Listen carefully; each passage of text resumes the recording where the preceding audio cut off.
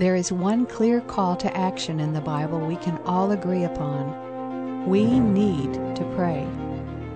It is something almost all of us do every single day, but have we learned to do it right? Do we talk to God about the things He wants us to go over with Him? We are going to open the Scriptures and allow the Lord Jesus to teach us to do the one thing that can keep us from fainting with fear. Let's join the discussion circle with our study leader, Dave Wurtson. The first thing that we need to do in light of the fact that the end of all things is near is therefore be clear-minded. In other words, don't be terrorized. Don't be scared out of your wits. Instead, be clear-minded and self-controlled so that you can pray. In these last days, and it doesn't make any difference whether you're post-trib, mid-trib, partial trib, pre-wrath trib, whatever trib you want to be, it's very important to understand that we are under a mandate to pray.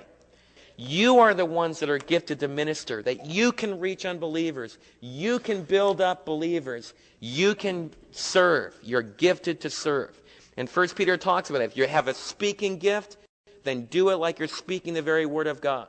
If you have a serving gift, then do it with all the might, with all the power that God can give. Do you know what makes that all work together? You know what makes that fly? It's when we pray. It's when we pray. And so what I'd like to do over the next several weeks is Jonathan talked to me several months ago about, Dad, why don't you talk about praying?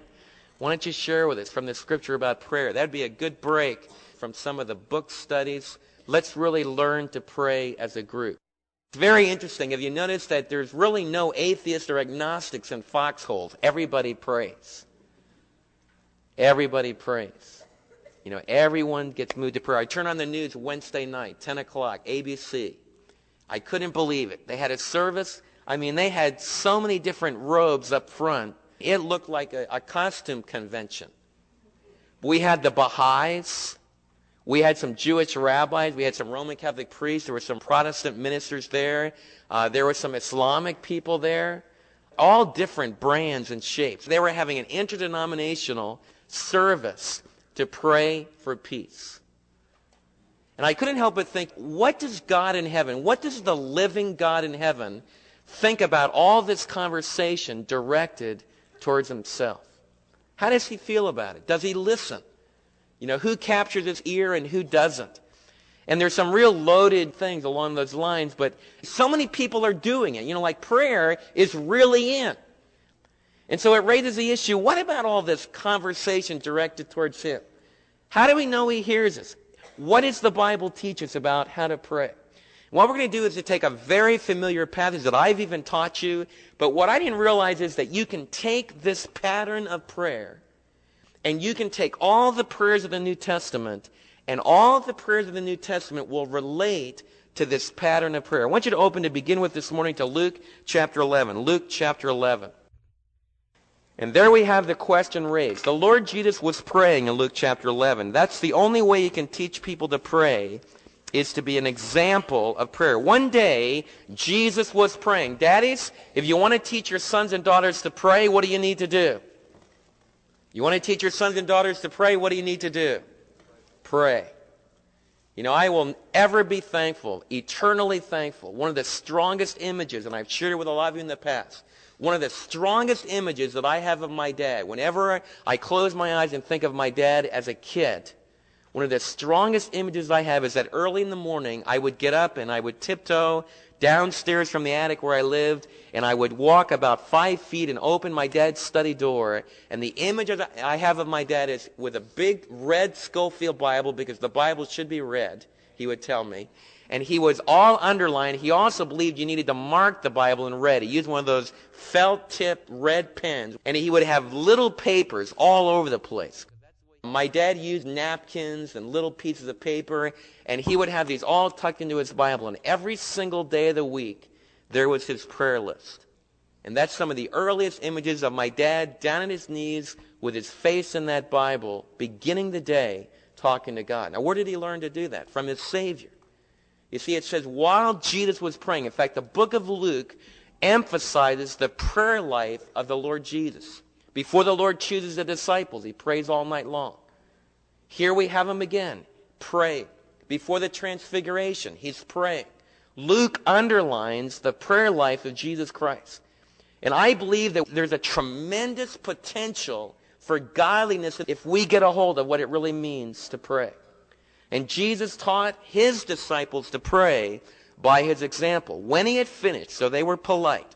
When he was finished, when Jesus had finished praying, one of his disciples said, "Lord, teach us to pray, just as John taught his disciples to pray." So John the Baptist was a good example of praying as well. So we have the disciples of Jesus coming to their master saying, "Teach us to pray." And that's what I'd like us to do for the next several weeks. I'd like us to come to the Lord Jesus, and what better place? I don't know. How could I ever tell you who God listens to and who he doesn't? How could I ever tell you what you should talk about with God? How could I ever tell you what he wants to listen to? Who could better teach you than the Lord Jesus Christ? I want you to begin to focus about this distinctiveness and the uniqueness of Jesus Christ, because that becomes very important in this praying business. Jesus, above all others, can teach us how to pray. In fact, you already have the outline of Jesus' teaching ministry already down. You've already memorized. We are going to use as an outline something that you've already memorized. In fact, you have repeated it over and over and over again. You repeat it at the end of weddings sometimes. Some of you went to churches where you repeated it every single Sunday. Do these words sound familiar? Our Father who art in heaven, hallowed be thy name. Join with me. Our Father who art in heaven, hallowed be thy name. Thy kingdom come, thy will be done on earth as it is in heaven. Give us this day our daily bread. Lead us not into temptation, but deliver us from evil. For thy is the kingdom and the power and the glory forever. Amen. And you all have different versions so that you can get a little bit confused about which tradition you're from. How many of you have ever said that, repeated before? Don't forget, forgive us our debts as we forgive those that trespass against us, right? You know, the tragedy of that prayer is that for a lot of us, it has become just the opposite from what the Lord Jesus wanted it to become. You see, for a lot of people, the Lord's Prayer, in fact, I have done weddings, for example, where the people wanted to end with the Lord's Prayer, and yet they really didn't know Christ in a personal way. It was a nice religious feel to the service, kind of like an art form that we would add to the service. What I want you to understand is that the Lord's Prayer is really a pattern prayer which teaches us to pray. And we're going to begin this morning by just looking at the address. You know, if you're going to learn how to pray, if you're going to learn how to approach the throne room of God, addresses are very, very important. In fact, if you were going to come in and meet the Queen of England, I guarantee you, if you were going to go in and have an audience with the Queen of England, that you would be given probably a study sheet for you to memorize about how you should address them and what you should do. And when we think about praying, we're thinking about approaching not just a measly Queen of England or a King of England. We're not talking about kind of a comic series. We're not talking about a human king. We're talking about addressing the Lord God of heaven. Now, in the Lord's Prayer, we're so used to saying, "Our Father who art in heaven," that we don't stop and think about what those words mean. And I want to begin by saying this. How do you know that God is your Father?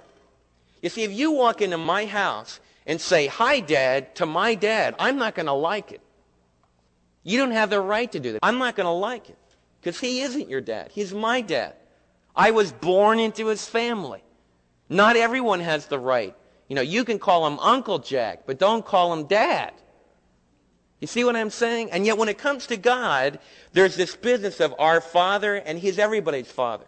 Now I want to begin by saying this. In the New Testament, there is a sense in which God is everyone's Father, because the idea of Father can be used of the Creator, the Father that generated all things. And so there is a sense in the Scripture, in the Old Testament and in the New Testament, that God is all of our Father in the sense that he is our Creator. Like Ephesians will talk about, he is the Father of all things. And so there is that sense in which all of us as human beings have the right to claim him as our Father in the sense that he is our Creator. That's why the atheist or the agnostic in the foxhole cries out, "Oh God!" Why do they pray like that? Because the image of God can't be eradicated in mankind. It's imprinted on our heart, and so that we just thrust forth, oh God, when we're in trouble. We curse him when we're not under pressure. We pray to him when we're under pressure. And that's what the scripture is saying, in the sense that it's imprinted on our life, that all of us can call God our Father.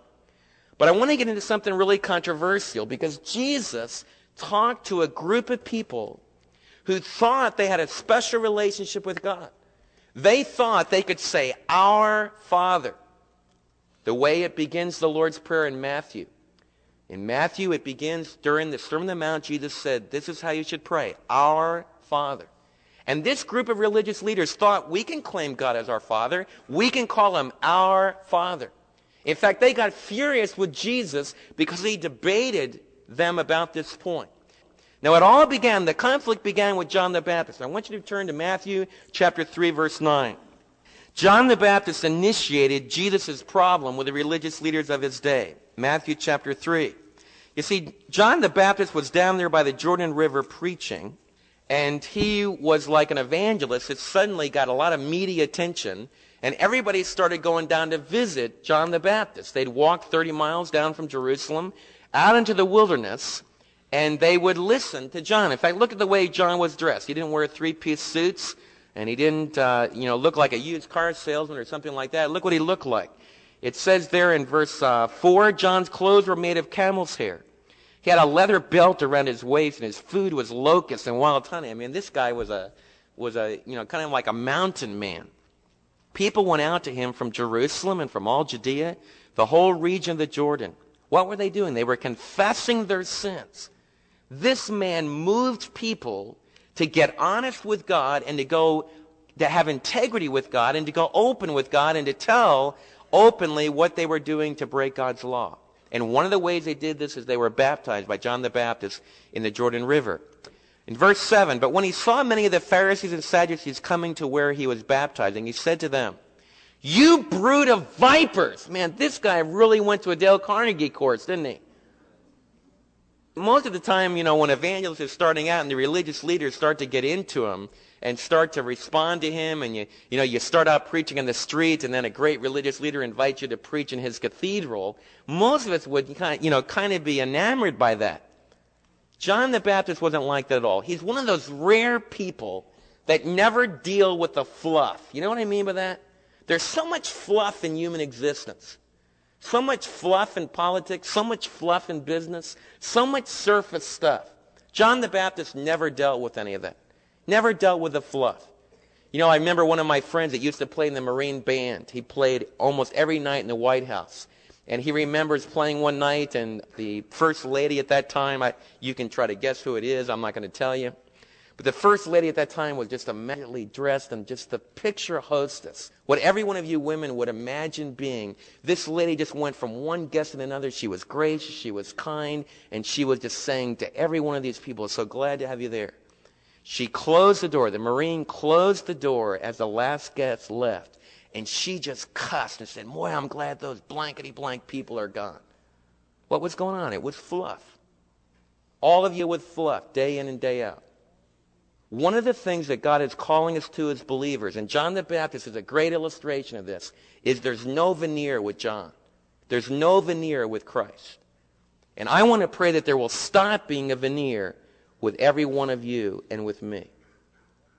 That's what John is doing. You see, John is no fluff, no veneer. He looks at these religious leaders and he goes right to their heart and says, you brood of vipers. He goes on to say, who warned you to flee from the coming wrath? Produce fruit in keeping with repentance, and do not think you can say to yourselves, and here's where he puts his finger on the problem. Don't think you can say to yourselves, we have Abraham as our father. I tell you that out of these stones, God can raise up children of Abraham. The axe is already laid at the root of the trees, and every tree that does not produce good fruit will be cut down and thrown into the fire. Now, what's going on here? These were religious guys. We're talking about praying. If you wanted to know some really skillful prayers in the first centuries, the Pharisees and the Sadducees were your prayers. They were the ones that would pray before the football games, the Joe Reverend that was going to pray. These were the prayers in the congregation. And everyone looked up to them for that.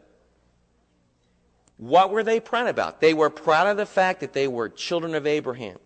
And in this context, they were Jewish people. But I think we need to be very, very careful that we don't just dump upon the Jewish traditions and we don't open our hearts to how we do exactly the same thing.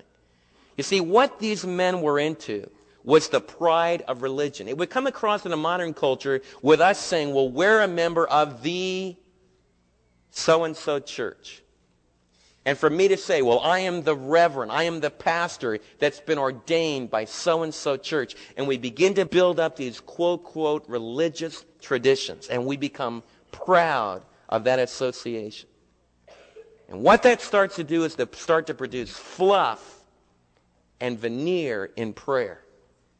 And there's no genuine contact. There's no real closeness. And John the Baptist loved these religious leaders enough that he wouldn't play their game. He wouldn't relate to them as Dr. So-and-so and you have such a great spiritual life. He went right to the center of their personality and said, you need to change deep in your heart. And you are prideful about your religious affiliation. You are prideful that you're a member of a particular religious group. And John said, God isn't concerned about that. Because God wants people that love him from their hearts. Now, Jesus continued this debate. John started it.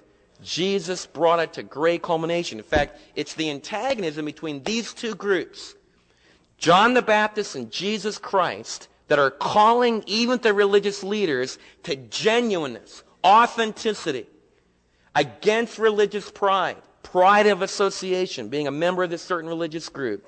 Jesus and John called these religious leaders to a genuine, authentic relationship with God. And both of them lost their lives for that call. It intensifies. Look what happens. Let's look at Matthew chapter 7, verse 21. Matthew chapter 7, verse 21. And Jesus says this. You can see Jesus coming out of the same vein as John the Baptist. Not everyone who says to me, Lord, Lord. Notice it's not everyone. Jesus is saying, this is at the culmination of the Sermon on the Mount. Not everyone who says to me, Lord, Lord, will enter the kingdom of heaven, but only he who does the will of my Father who is in heaven. Many will say to me, Lord, Lord, did we not prophesy in your name, and in your name drive out demons and perform many miracles? Then I will tell them plainly, I never knew you. We were never close. We never had a genuine, intimate relationship. It was all just fluff. It was all just words. Away from me, you evildoers. Turning your Bibles over to Matthew chapter 15, verses 1 through 9. Matthew 15, 1 through 9. Then some Pharisees and teachers of the law came to Jesus. This is verse 1 of chapter 15. Why do your disciples break the tradition of the elders? They don't wash their hands before they eat. Some of you might have heard a question like this. Why don't you guys keep the tradition of the elders?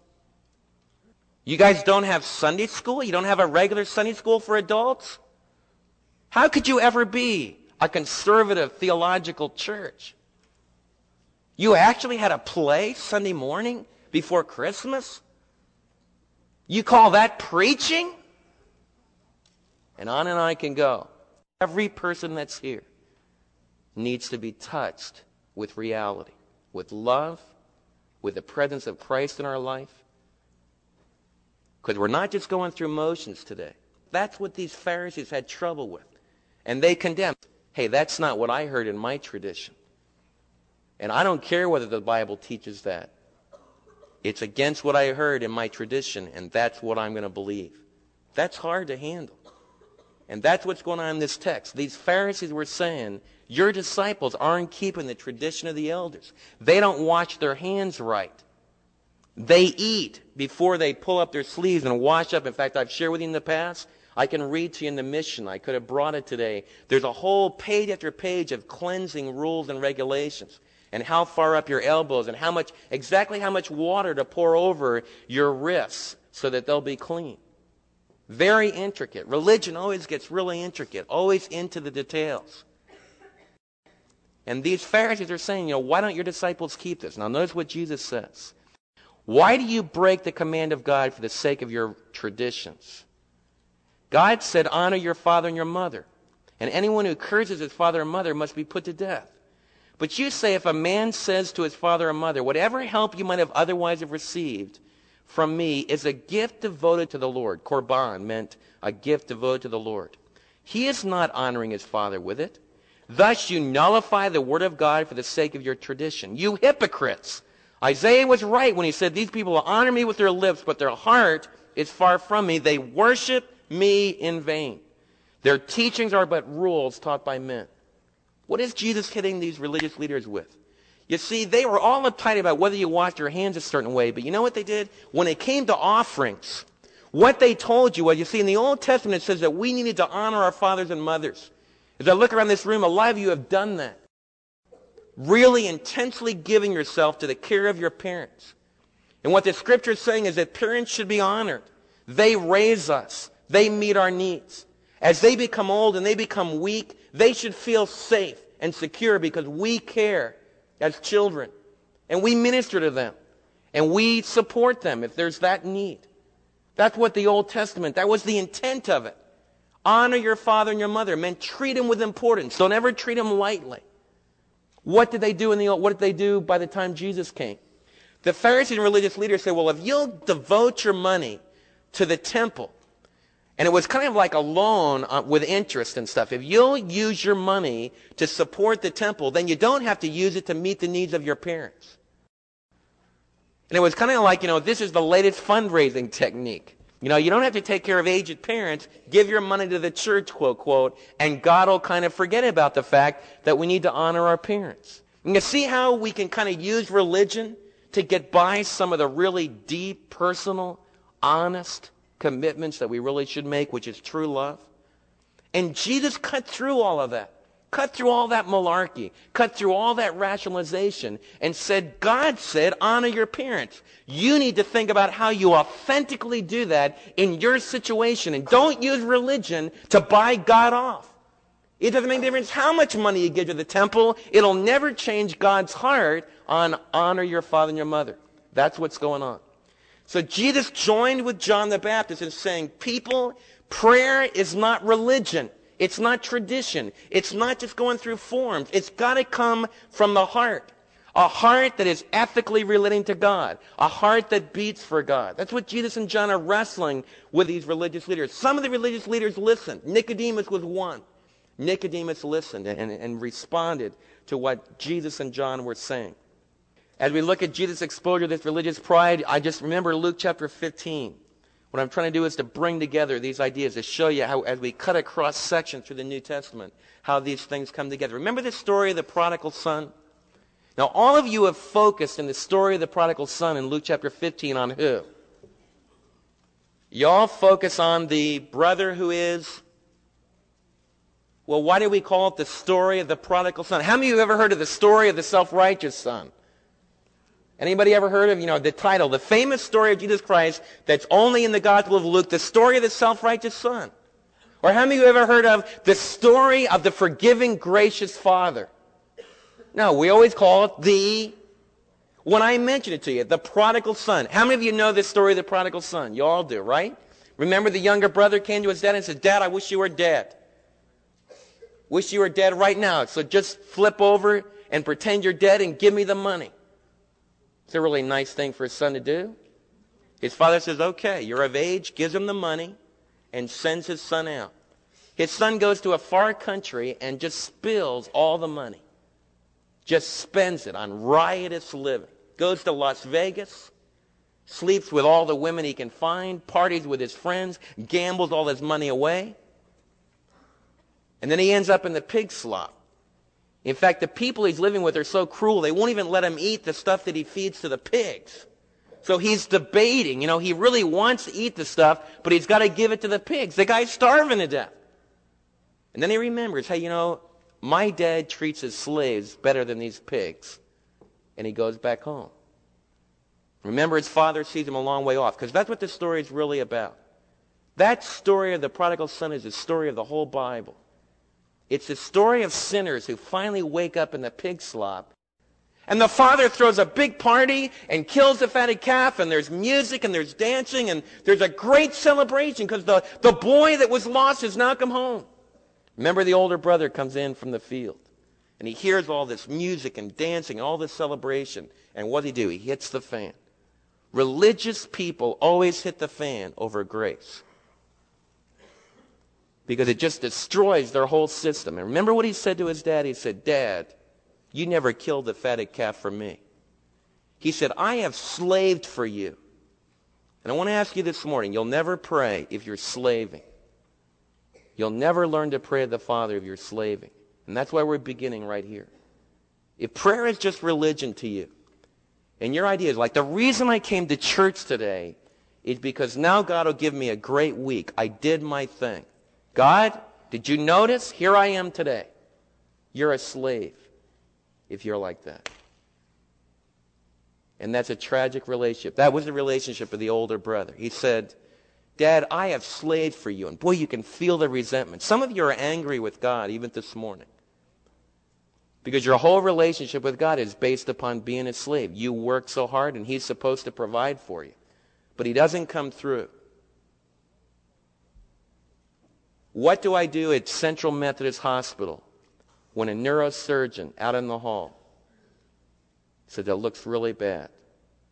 The brain tumor on the frontal lobe, 99% chance it's malignant, and we'll probably do surgery Monday afternoon."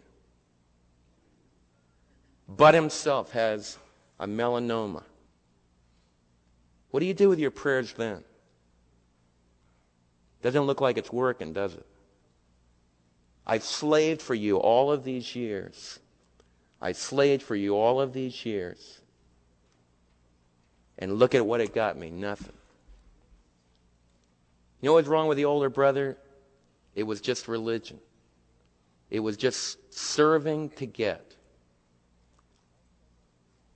As I sat down in a room with Bud and Brenda, you know what Bud shared with me? He looked at me and he said, "You know, Dave, Jesus said in John chapter 11, 'He that believeth in me, even though he should die,'"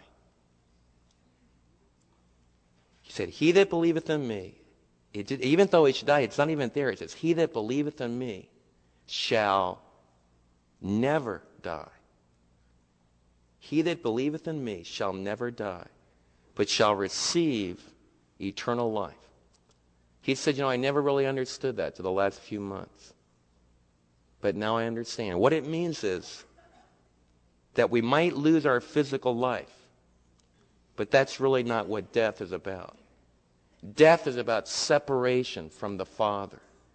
Death is about separation from the source of life. And I know from the depths of my being that nothing can separate me from the love of God that I found in Christ Jesus. And we pray for healing. And I believe that God could rescue both of them physically. And it needs to be one of the dominant prayers that we have. But I want you to know that we're going to learn to pray in this verse. We are going to learn to pray, "Give us our daily needs." And part of our daily bread is our health, and to pray for healing. That's part of the physical needs that we have. But we also are going to learn to pray, "Thy will be done." And you see, a relationship of grace means that we've got a daddy in the intensive care ward that we're not bargaining with, but who's crying with us, who's loving with us. And one day, just like the father in the story of the prodigal son, one day, intensive care wards are going to be abolished. And tears of facing death are going to be abolished. Right while I was there, an 18-year-old girl that got hit on Saturday on 67. An 18-wheeler hit an oil slick.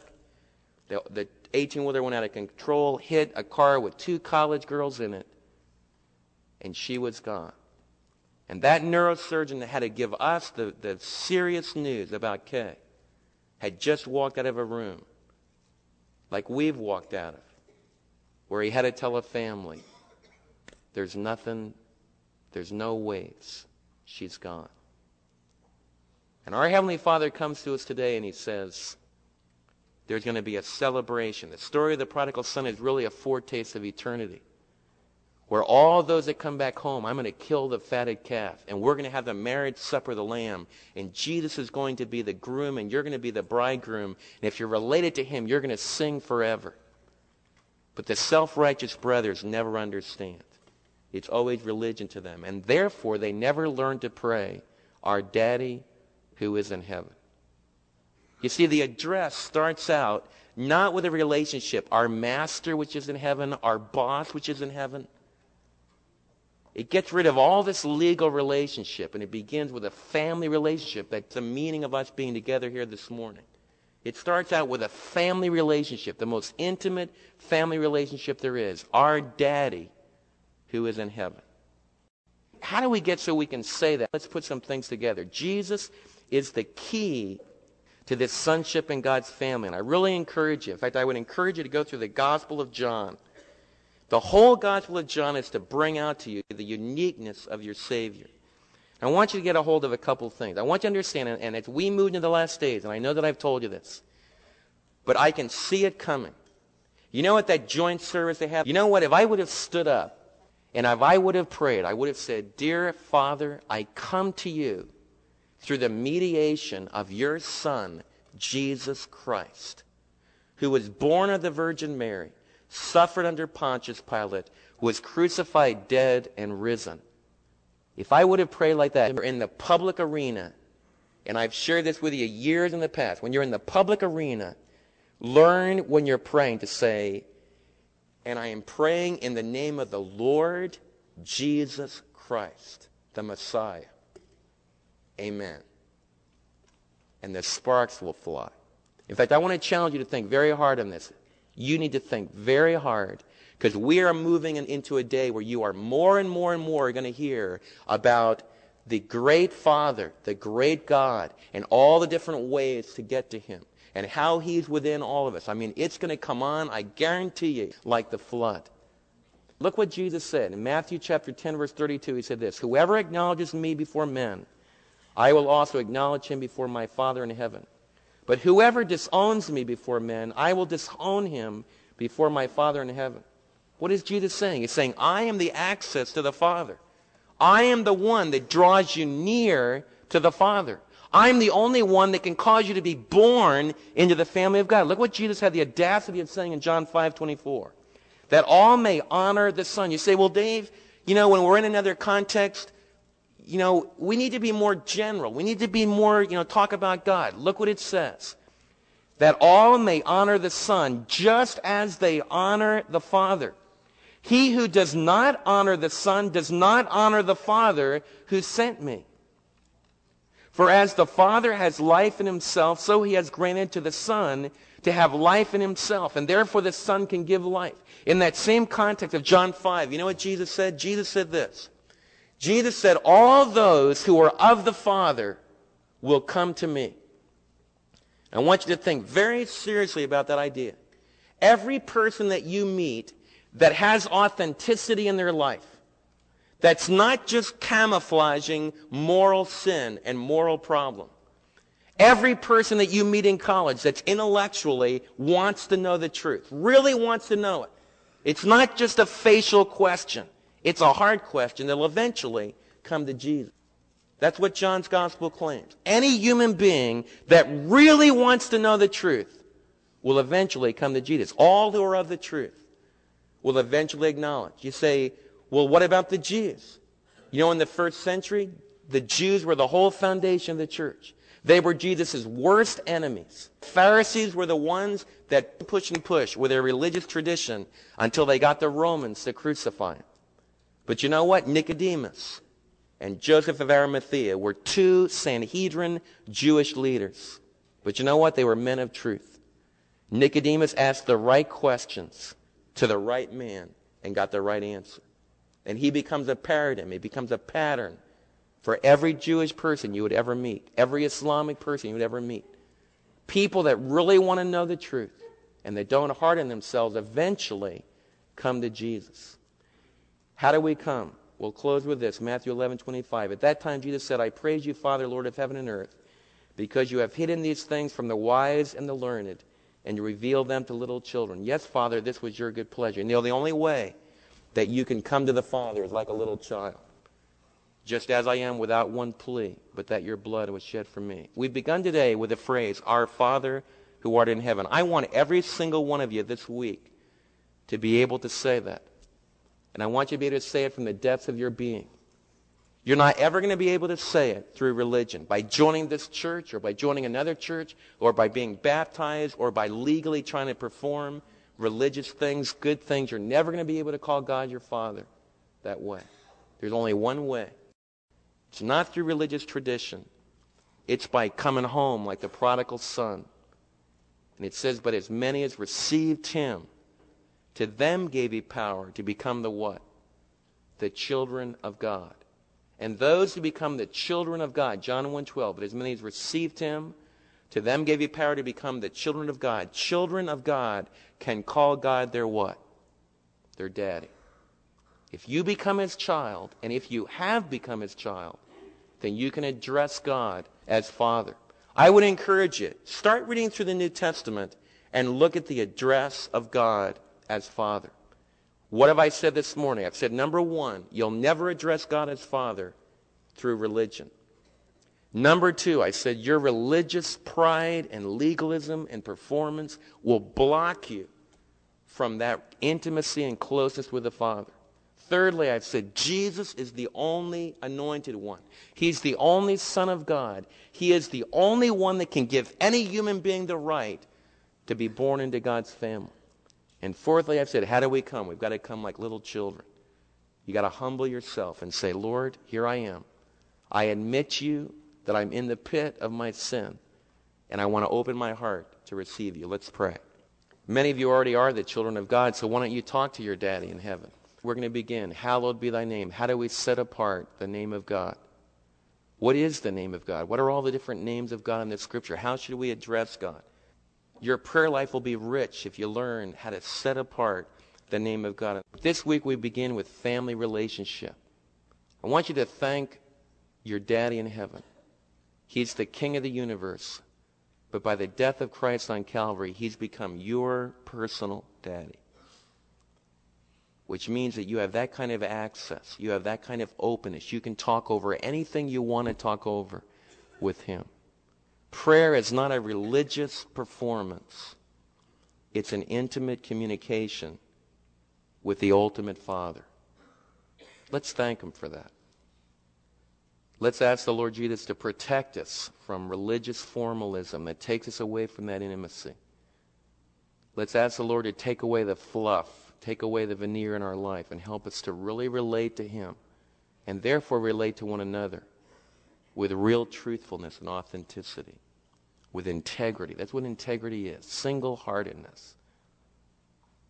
Father, I would ask you that your Spirit would have a very powerful freedom to convict us of sin, to help us to have pure hearts before you, to convict us about apathy. Most of all, Lord, I would pray that as our Daddy in heaven, that you would help us to begin to already celebrate your forgiveness and your grace and your acceptance of us, the free gift of eternal life. Lord, I would pray that you would just protect us from allowing the crises of life-threatening situations to snuff out the faith and the joy and the celebration that we can have in Christ.